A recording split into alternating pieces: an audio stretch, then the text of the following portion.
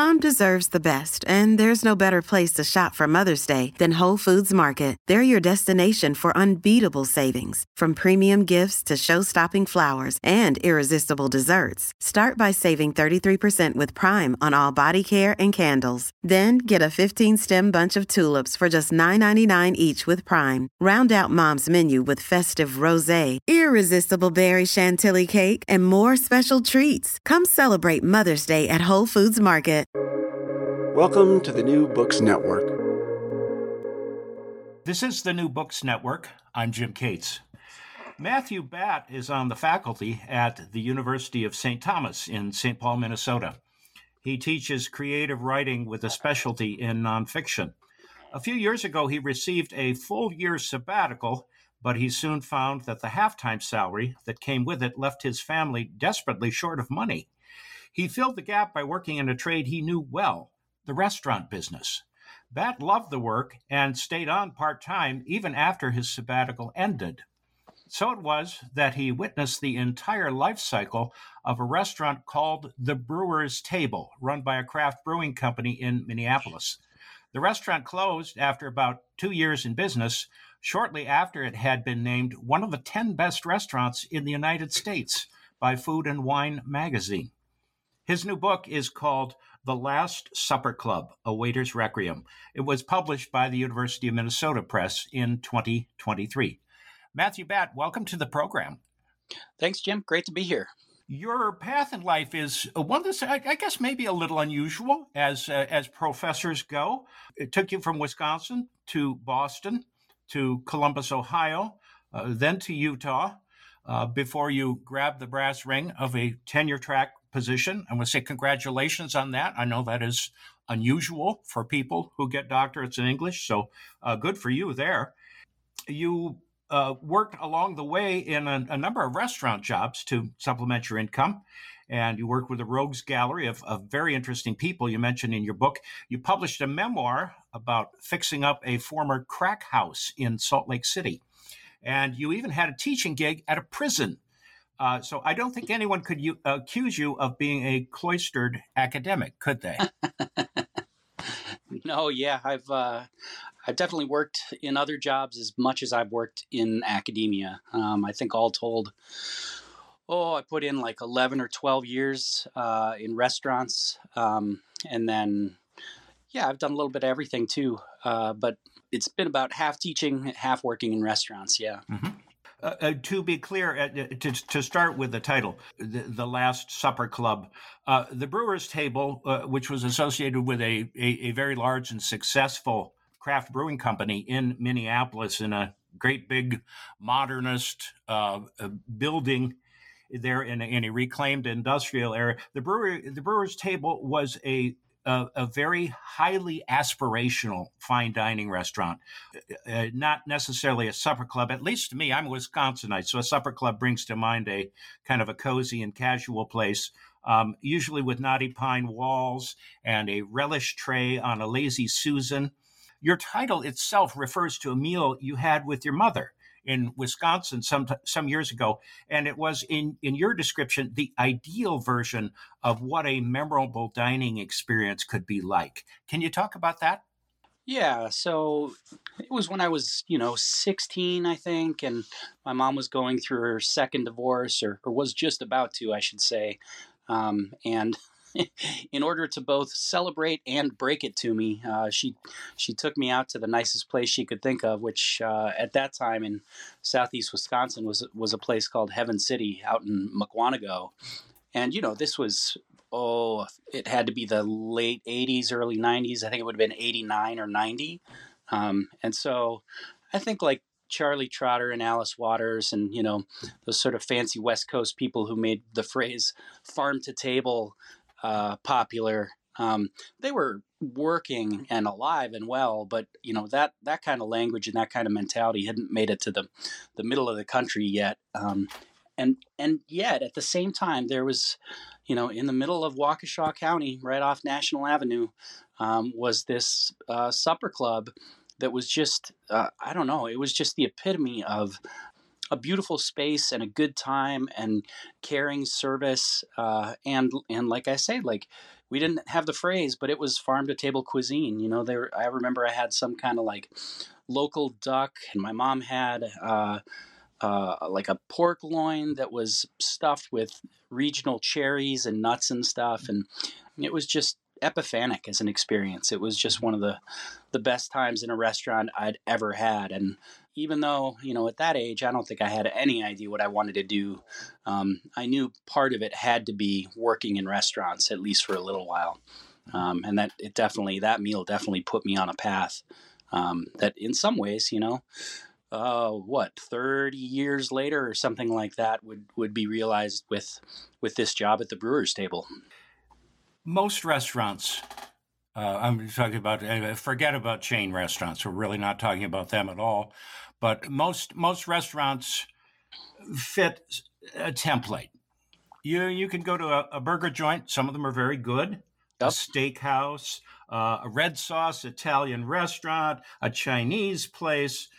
As I say, some of these places are very good, but they generally offer diners things that they know they're going to get. The diners know what to expect. And the Brewer's Table is part of this really small group of restaurants that kind of reinvent food every day. And that, of course, had an enormous impact on your job as part of the wait staff. Yeah, that's totally true. I remember when I interviewed for the position, all I knew was they were opening a restaurant at a popular brewery, and as a lot of servers do, you know, you just go where the money is, and if it's busy, you're going to make pretty good money as a rule of thumb. But the first question the manager asked me was like, "How do you feel about fancy food?" And I'm like, "Oh, you know, I've worked at steakhouses. I've worked at like fresh fish places. Like, I love fancy food." And he's like, No. I'm talking about like duck tongues and stuff like that. And I don't, I have had duck, but probably only once or twice in my life. And I certainly didn't know that they had tongues. And if they did, it astonished me that they were edible. Yeah, I guess that's one of the things you never think about. Really. No, yeah, absolutely. And it was like that was really completely emblematic of the kind of food that they would end up serving. We never had a steak. We never had chicken. Everything required explanation. And it wasn't like fusion, and it wasn't deconstructed cuisine. It was just like food reimagined. Yeah, every day we would get like a spec sheet of the ingredients of the, you know, just like what comprised these dishes. And, you know, they had names that I think if you really go to like high end restaurants, you'd be familiar with stuff like panzanella or you know, rabbit rillettes or stuff like that.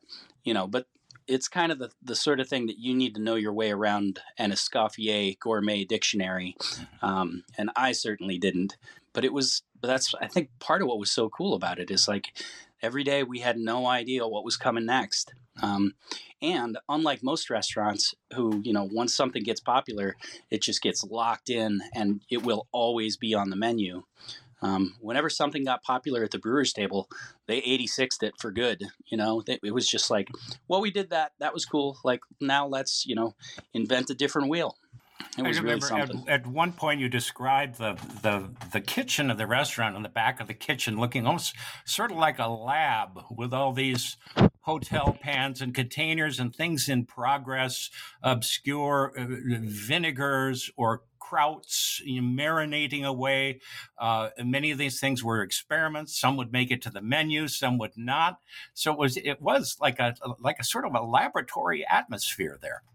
Yeah, absolutely. And I think that's what made it so cool is they had the time and space and creativity really to just kind of try to do wacky stuff, like make a strawberry vinegar or like try to infuse beer with flavors that nobody had ever thought of before, and try to pair, as no one in the world except for like one crazy high-end restaurant in Brooklyn was doing at the time, try and pair high-end food exclusively with beer, which I feel like now doesn't sound that amazing, but at the time there was nobody doing it.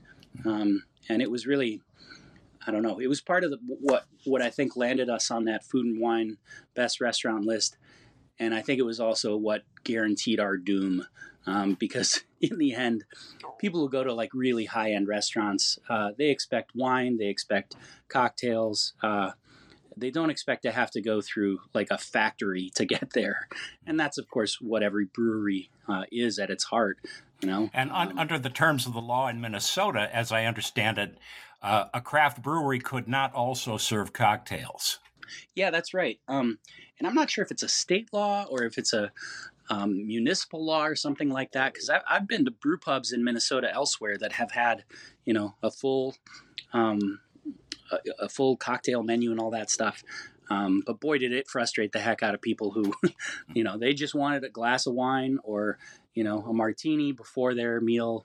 And it was a daily struggle to try and like explain the fact that, no matter how little sense it made, we just didn't have wine. We just couldn't serve cocktails. Yeah. And I think for a lot of people that was just too much.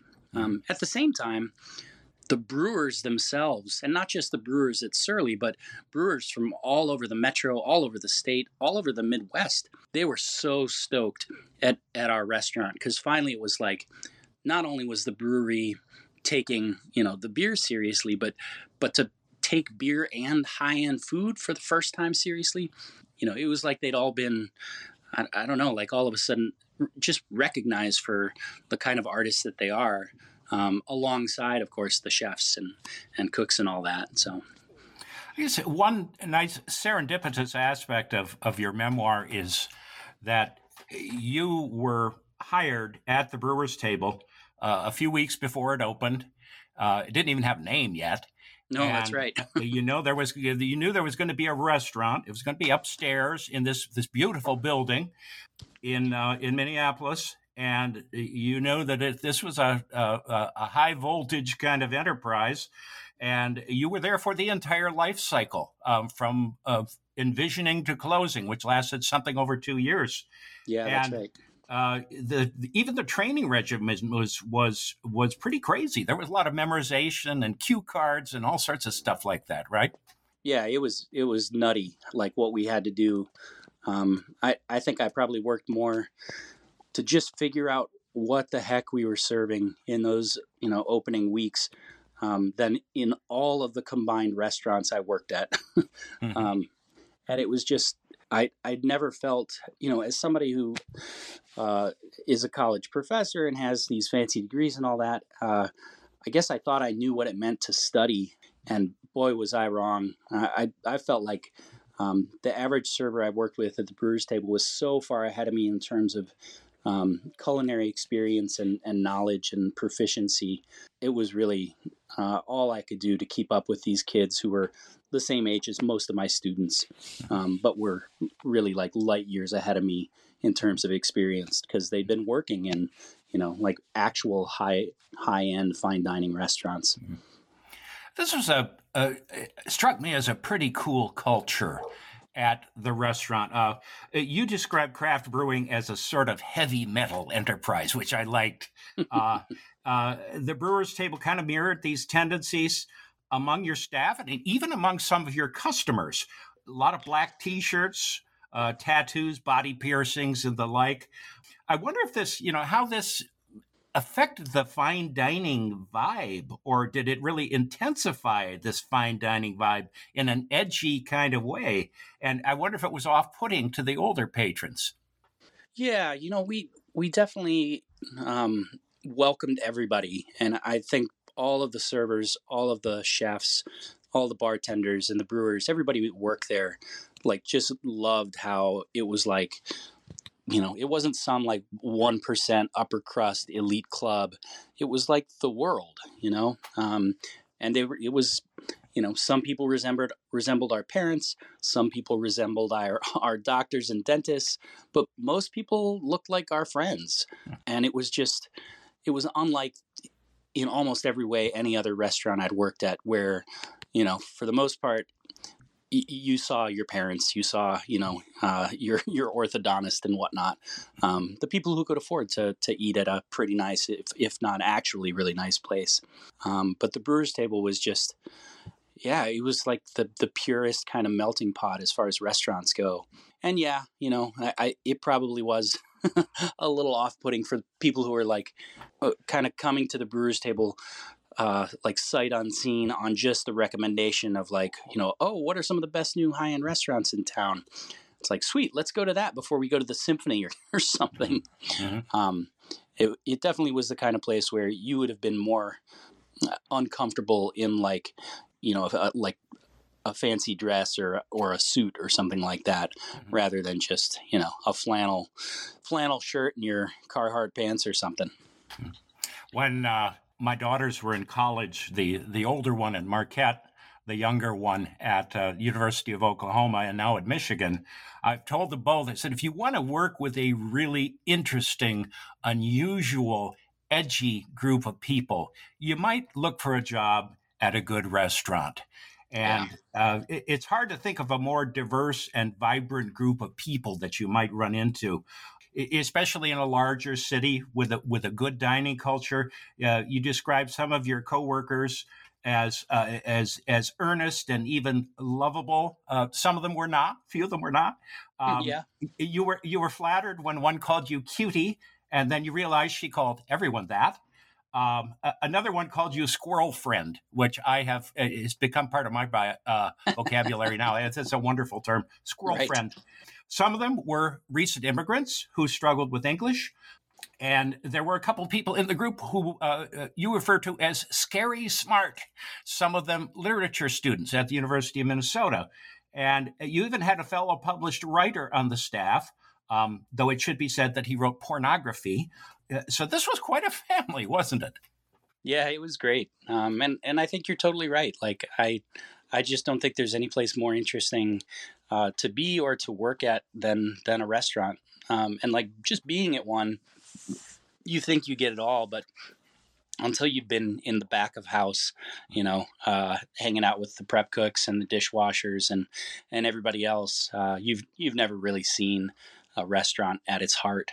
And I said the same thing to my son, who's just 16 now, but for the last couple of summers, he's worked at a local deli here, and I could just see something like unlock in him with the people he meets at work. And it's just, I don't know, it's one of the coolest things. But there was definitely something unique about the Brewers Table in terms of like, there was so much diversity of background, of like culture, of just everything. But the kind of baseline for everybody, it wasn't that they had all worked at like really nice restaurants. It's that they were all curious and passionate. And that's how our manager hired everybody. He hired lots of people with like no restaurant experience at all. Like one of our food runners. Oh man, this guy, he was, and this at a restaurant like the Brewers Table, to be a food runner, it means you have to know every single ingredient on every single dish. You don't just like drop plates and, walk away. And he hired this guy who had never worked in a restaurant before. And he was so out of his depth. At the same time, he worked harder than any of us and was funny. And he was like a singer and a dancer, despite the fact that he was like an awkward science teacher from North Dakota. And it was just like everybody had something like that. They were interesting and complicated and always smart, but always curious. Mm-hmm. And you get these inquiries. You talked about the soft opening of the restaurant, and you thought, well, it's just going to be a bunch of curious local people. No, it was mostly local cooks and chefs and servers and restaurant entrepreneurs and people who knew everything about food. And they knew that something cool was going on there because your chef had a reputation. And they would ask about every ingredient. Is this kind of pepper or that kind of pepper? Yeah. What sort of sauce is this? Is this a duck tongue or maybe it's a goose tongue? I'm not sure. Right. And so you always had to have this kind of bizarre command of the material. I loved your anecdote about the customer who came in and she was looking over the menu and she says, "Oh, could you explain this to me?" And you say, "Why, certainly, ma'am. Which part of it?" And she said, "The whole thing." Yeah. Yeah, we had to do that all the time. Like, greeting a table there could be like a 25-minute endeavor, because they did love to put, like really obscure kind of obtuse descriptions of dishes with like as few words as possible. So we had a taco that was really not a taco, but it said like taco, veal, naan, salsa mancha. It was like, wait a second, so this is a veal taco, but it's like in pita or something? And anyway, that was probably the dish that looked the most self-explanatory, but it it wasn't even just veal, it was veal tongue. It just is endless, the need to describe stuff. But at the same time, it I think what was going on when we described everything is that we weren't just like, reciting a list of ingredients, but we were telling the story of the restaurant, of the recipes, the chef's curiosities, but also like of ourselves, because, it was a close quarters restaurant that only sat like 50, 55 people, I think. So, there were only like 7 or 8 servers total, usually 4 or 5 of us on the floor at any given point. So we could hear, what everybody else was saying. So the more other people were into it, the more we realized like, oh, wow, I've got to live up to what Esme's doing at her table. Mm-hmm. And it wasn't like a one-upsmanship kind of thing. It was just this sort of deal where you're like, wow, everybody's like super into this. I guess that's cool here. I guess it's okay to be like recklessly over the top invested into something. Mm-hmm. Restaurants fail. They go out of business at, of course, an alarming rate. As you know, you can't simply walk into a bank and say, "Oh, gee, I'd like a bank loan to start a restaurant." Most of these places are started on credit cards, loans from family, little goodwill, a wing and a prayer, and many of them don't make it. And my wife and I have a sort of a standing joke between us. Whenever an interesting new place opens up, we will always say, "Quick, let's go try it out before it goes out of business." Yeah, restaurants come and go. And what's interesting, though, is you described this meeting with the boss at the Surly Brewing Company, the parent firm in Minneapolis. And just out of the blue, the staff gathers and we're closing. Yep. Some restaurants obviously fail because they can't pay the bills, and the note comes due or the credit card comes due, and they just fold up and they're gone. So many others close for reasons that aren't immediately related to money. I think, for example, of family restaurants that are still showing a profit, but no one in the family wants to take it over, and it's simply more work than it's worth to keep it running. Yeah. Or in your case, it was the boss coming out and saying, "We're closing. We have accomplished what we wanted to accomplish."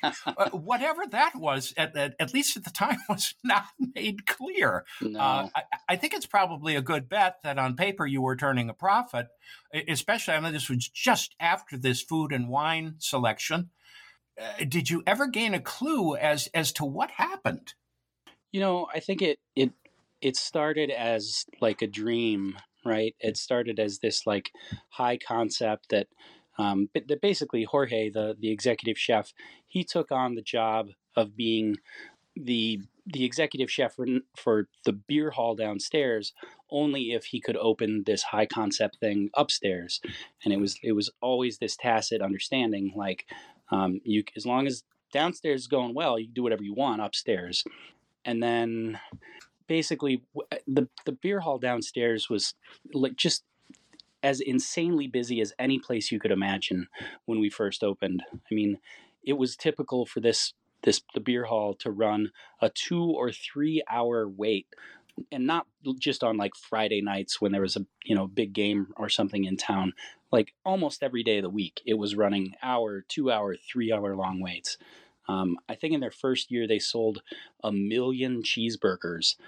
And as with a lot of restaurants that have many investors, which they're private about, I don't have any idea who the investors actually are, but you open a $35 million destination brewery / restaurant, you're probably going to have more than a couple people, indebted to whom you're indebted. But in the end, I think what probably came down to is it was a building that was operating at probably like 75% efficiency because there was an event space that wasn't always booked, and our restaurant was not open for lunch, and it was only open on 4 nights a week. So you don't have to be a really good economist to think, well, what if it's open every day of the week for lunch and dinner? And what if we lower our food costs? We're just going to make a boatload more money. And I think that's probably all it came down to. But it was surreal. I mean, just totally surreal. We literally got the news that we were on the Food and Wine Best Restaurant list in America, and less than a month later, we got another mandatory meeting where it was announced that we were closing. It was just incomprehensible. What is in that space now? What are they doing with it? It's a pizza restaurant. Okay. You predicted that might happen. Yeah. Yeah, Jorge predicted that. There was speculation among the staff that maybe it was going to be a nightclub. Maybe they were going to have exotic dancers. They thought. One of my friends said, "Oh, it's totally going to be a strip club, and they're going to call it Surly's Girlies." Oh, excellent. Yes. But yeah, when it came down to it, Jorge guessed. Because if you think about pizza, like flour almost never goes bad. Tomatoes, you just have cans and cans of the best tomatoes you want, and they last forever. Cured meats last forever. About the only thing that goes bad is the mozzarella, and that's pretty cheap as far as ingredients go. A lot cheaper than duck tongues, that's for sure. Oh yeah. I guess I'm not even sure where one might source duck tongues. I know. I know we can't get them where I live. Yeah, no, I don't see them even at the Whole Foods here. So there is, of course, the downside of restaurant life. I'm old enough to remember when Julia Child was the only chef on television, and then of course came the Food Network, the celebrity chefs, the culture of food and the foodies. But of course, this is not typical. Restaurant life is really hard, and it's a tough business, and it grinds a person down physically. It's hard on the body. Yeah. It's very tough on family life. You're working all the holidays, all the weekends, all the weekend nights and special events. Unless you are a celebrity chef or you're a partner in a restaurant group, and there are some very successful big city restaurant groups. But unless you do that, even if you're a gifted, very gifted chef, like your mentor Jorge you mentioned, obviously in the top echelon of people who really know how to work with food, you're not going to make a ton of money. You were an insider, yet something of an outsider at the same time, because you had another gig going, obviously. Can you imagine having taken that restaurant path from the beginning? Yeah. Would you do it again? Yeah, that's a great question. I remember, several months into the job, I was figuring out not only that I was having a great time, but also that I was making really good money. And in fact, I discovered by even like the third or fourth paycheck that by working, 3 or 4 nights a week at the brewer's table, I was making as much money as I was as a tenured professor at the biggest private school in Minnesota. And that just blew my mind. And I don't know which way is more interesting, the fact that I was making that much money at a restaurant, or the fact that I wasn't making that much money as somebody with multiple advanced degrees and all that stuff. Don't feel bad, by the way. My older daughter is a registered nurse with a bachelor's degree and 5 years of experience, and she makes more than I do. So as a professor, so it's pretty common. It's just crazy, and just I feel like it's not what we expect when we go into higher education, or it's not what I expected anyway. But I think, like I was starting to say, early in the experience at the Brewers Table, I thought I'll just quit my teaching job and I'll just do this full time. And I announced this to a couple of my friends who were, colleagues at school, and they basically staged an intervention, and are just like, you can't do this, dude. This is not going to work out for you. Like, Matt, we're here because we care about you. Yeah, right. and really, all they had to say was like, what if you like turn your ankle? Like, what are you going to do if you like, break a toe or get bad tennis elbow or something like that? And it just made me realize like how much precarity there is among people who work in restaurants, because their health, their bodies, their endurance, it's all on the line every single day. You get a bad burn or a cut or anything semi-catastrophic happens and you're out of a job, and you don't get paid if you don't show up to work, unlike cushier jobs that have better support systems, like being a teacher, right, where you can get a substitute or you can teach from home, or you can do all sorts of asynchronous offline stuff. But you can't wait tables asynchronously, that's for sure. Yes, exactly. You do write that in contrast to restaurant life, and you do mention a couple of points in the book that you want to emphasize that you do still enjoy your academic work because it is your livelihood, but you write that you often felt lonely as an academic, and I can identify with that. You might like your students, but they're not really your friends. They're younger than you. There's obviously the power differential. Your colleagues are probably like mine, nice people. You like them, but they're off busy with their own pursuits, which may be quite different from yours. And many of them have families at home, family responsibilities. Can you reflect that? Is there a generation of lonely academics out there? Man, I hadn't thought so. I thought I was like on my own, and it was just like, I was doing it wrong somehow. But the more people I talk to after the books come out, I hear from quite a few folks who are like, amen, brother. Like this is totally how it is. Like unless you get that sort of position, and it can be anywhere, right? It could be at a community college or an Ivy League institution. But unless you're hired, like just at the right point with a bunch of other people who are close to your age, who have or don't have kids your kids' age, chances are you're not going to like hang out that much. You might have a party here and there or a holiday gathering. But for the most part, you teach your class in kind of solitude, despite the fact that you're in a room with like 20 or so other people. But as soon as the bell rings, they're all into the wind.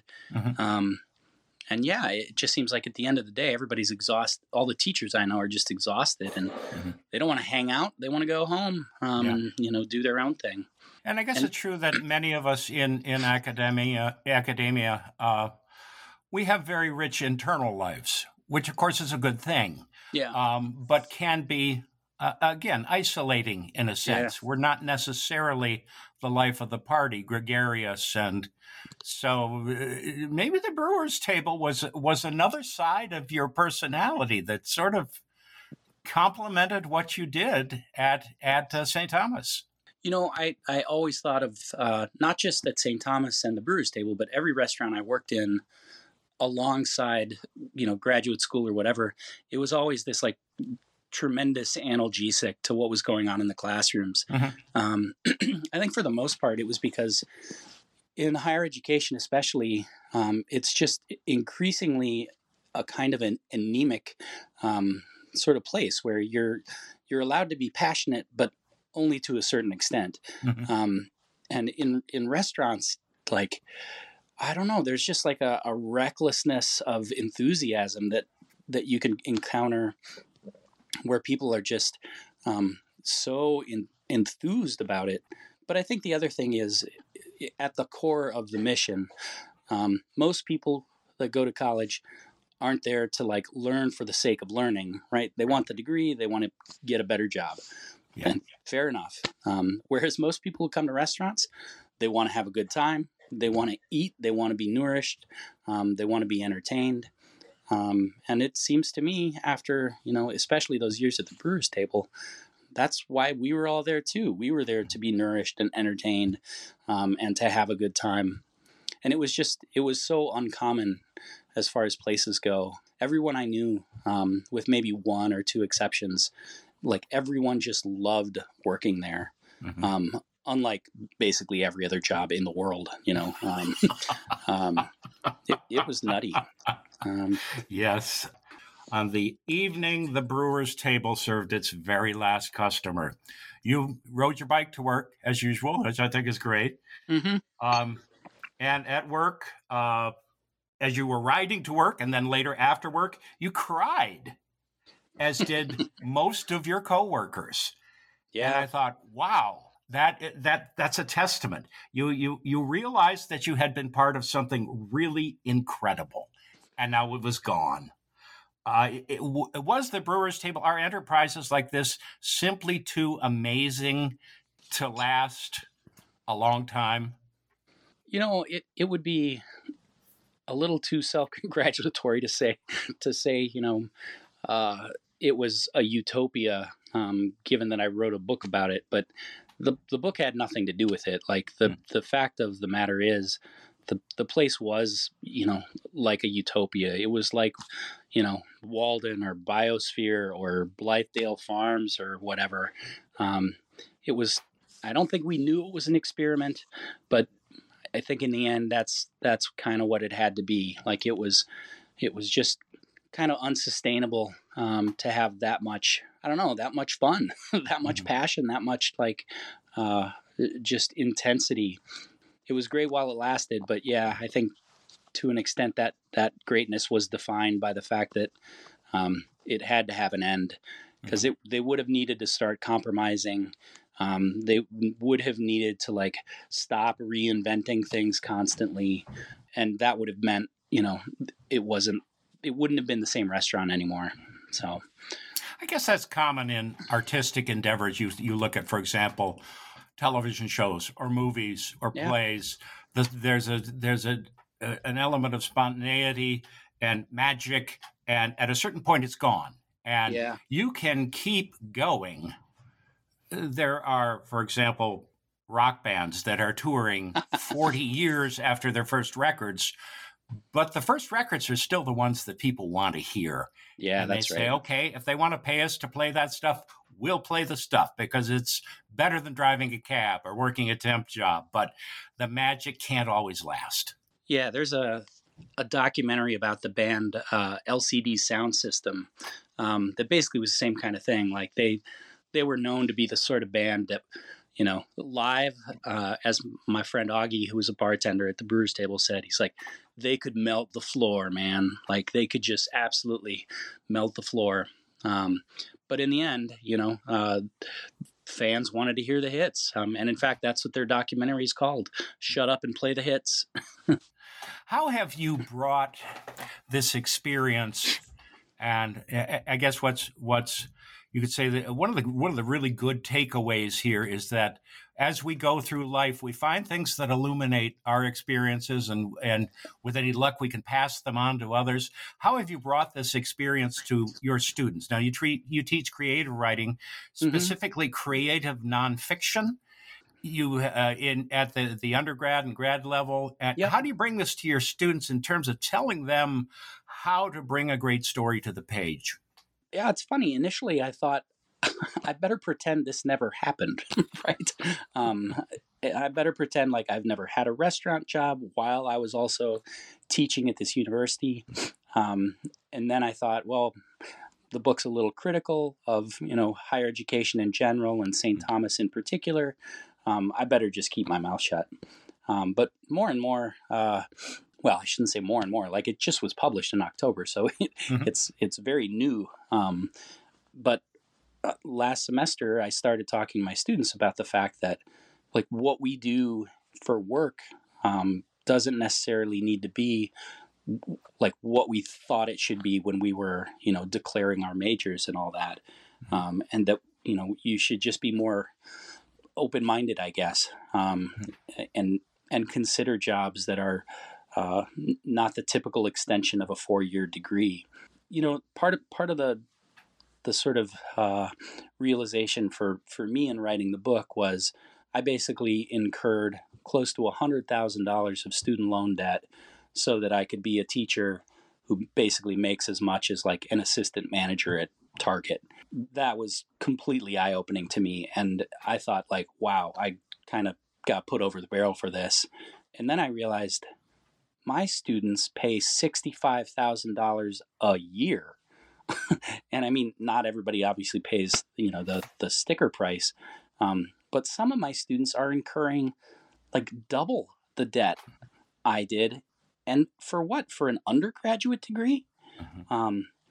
So it's not that I am calling into question the value of higher education, just that I want my students to be clear-eyed about, is it worth it?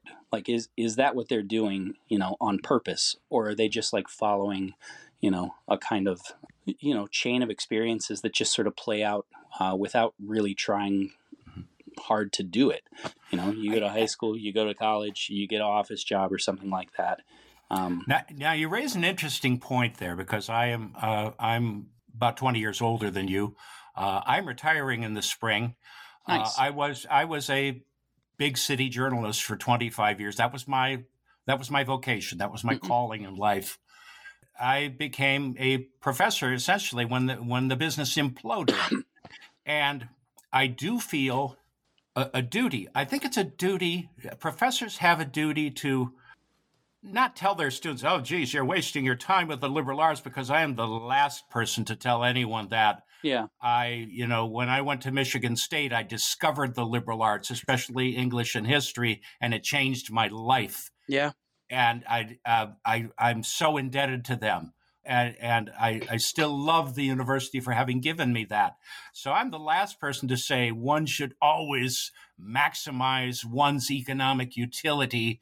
I think one should be passionate. I think, as you mentioned about the restaurant business, passion is more important than anything. But there is, don't you think, especially in a somewhat risky occupational area like creative writing, as opposed to, let's say, accounting, which is very big at my university, there is a duty for the professor to say, keep your options open, follow your passions. But following your passions doesn't mean just being passionate. It means working really hard and trying to set yourself up above the ordinary herd. Don't expect that the degree is going to be a golden ticket for you, because alone, it almost certainly will not be. It has to be combined with other things, and be open to other things, and be an engaged person. And is that something you talk to your students about? Do you think it's incumbent on us as faculty members to do that? Yeah, for sure. And I definitely don't do it enough, right? Because it's the hard truth that they'd rather not know about. Yes, exactly. Yeah. And I had a student just this semester who's like, I guess I'll become a novelist. Sure. Why not? And but she was so like, I don't know. Yeah, I'll just do that.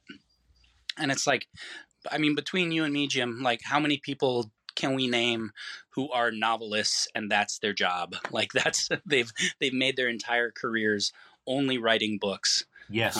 I bet fewer than 5. Yes. And on the other hand, the ones who do it the best are so incredibly brilliant. Yeah. And so incredibly passionate and super hard workers. And maybe just a little bit lucky, but there's not that much luck involved, I don't think. No, you're right. It's a perfect nexus in a lot of ways. But, yes, absolutely.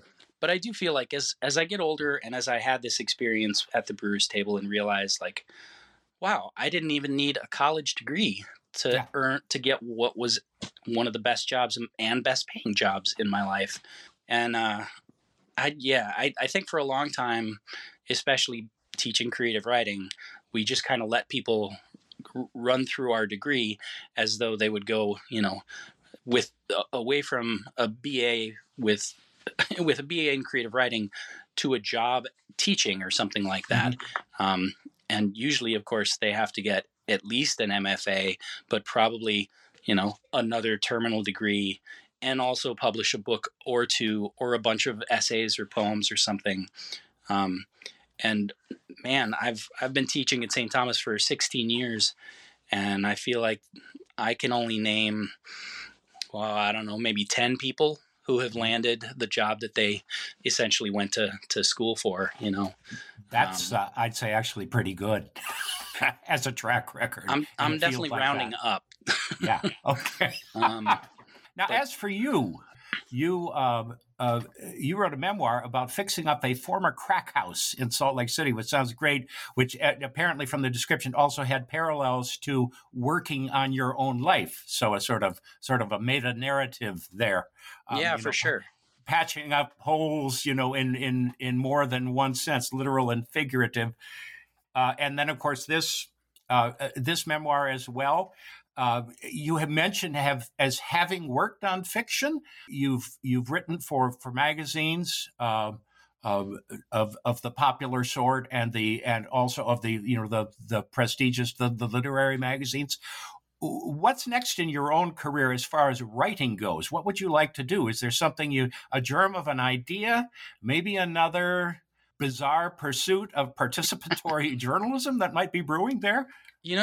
I've been working on a manuscript about something I never thought I'd write about, which is coaching youth hockey. Like, I didn't play growing up, had no intention of it being any part of my life. But then, my son was born in Minneapolis, which meant by definition, before he was like 6 or 7, he must learn how to skate and play hockey. And I don't know. We live in a part of St. Paul where, 2 doors down is where Herb Brooks lived when he was a kid. It's just in the absolute water of this place. It just so happened that when my son started playing, there were about 40 kids on his mite team, and there was only one guy helping coach. And I knew how to skate, so I'm like, somebody's got to do something to help this guy out. And anyway, that sort of was its own kind of like Bad News Bears experience, where just everybody was like all over the map in terms of skating ability and skill level. But then just last year, my son ended up playing in the Bantam A state tournament. And I just realized, like, holy cow, like I've seen my kid go from absolute zero to like being basically on top of the hockey universe as far as youth sports go. And kind of like when I realized when they announced that the Brewers table was ending, I'm like, wow, I've just experienced like the whole kind of spectrum of youth sports. And it was absolutely not intentional. And so anyway, we'll see where it goes, but that's what I've been working on. That's interesting because it can be a metaphor for many, many bigger things in life. Yeah. And because of course, not everyone is going to play for the NHL. Right. But there are so many lessons to be learned and benefits to be taken away from an experience like that. I could definitely see you mining a story like that. Yeah. And I feel like it's not going to be a typical, sports narrative where it's like, you've got high aspirations and then there are setbacks and then you overcome them and then you win the big game. Like, they got kicked out in the first round. Like they didn't win. But at the same time, just to be at that level in a state like Minnesota, it's almost like, making it to the final four of the, NCAA tournament.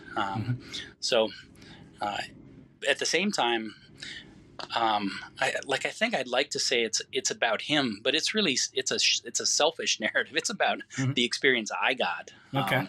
And because it ended up being Just one of the best things in my life was one of the last things I intended to do. And serendipity, that's serendipity and passion, the great things in life that bring us joy. Yeah, there's a line from a Rick Bass novel about his dog, Coulter, where, what is it? He says, how we stumble into grace, unbidden.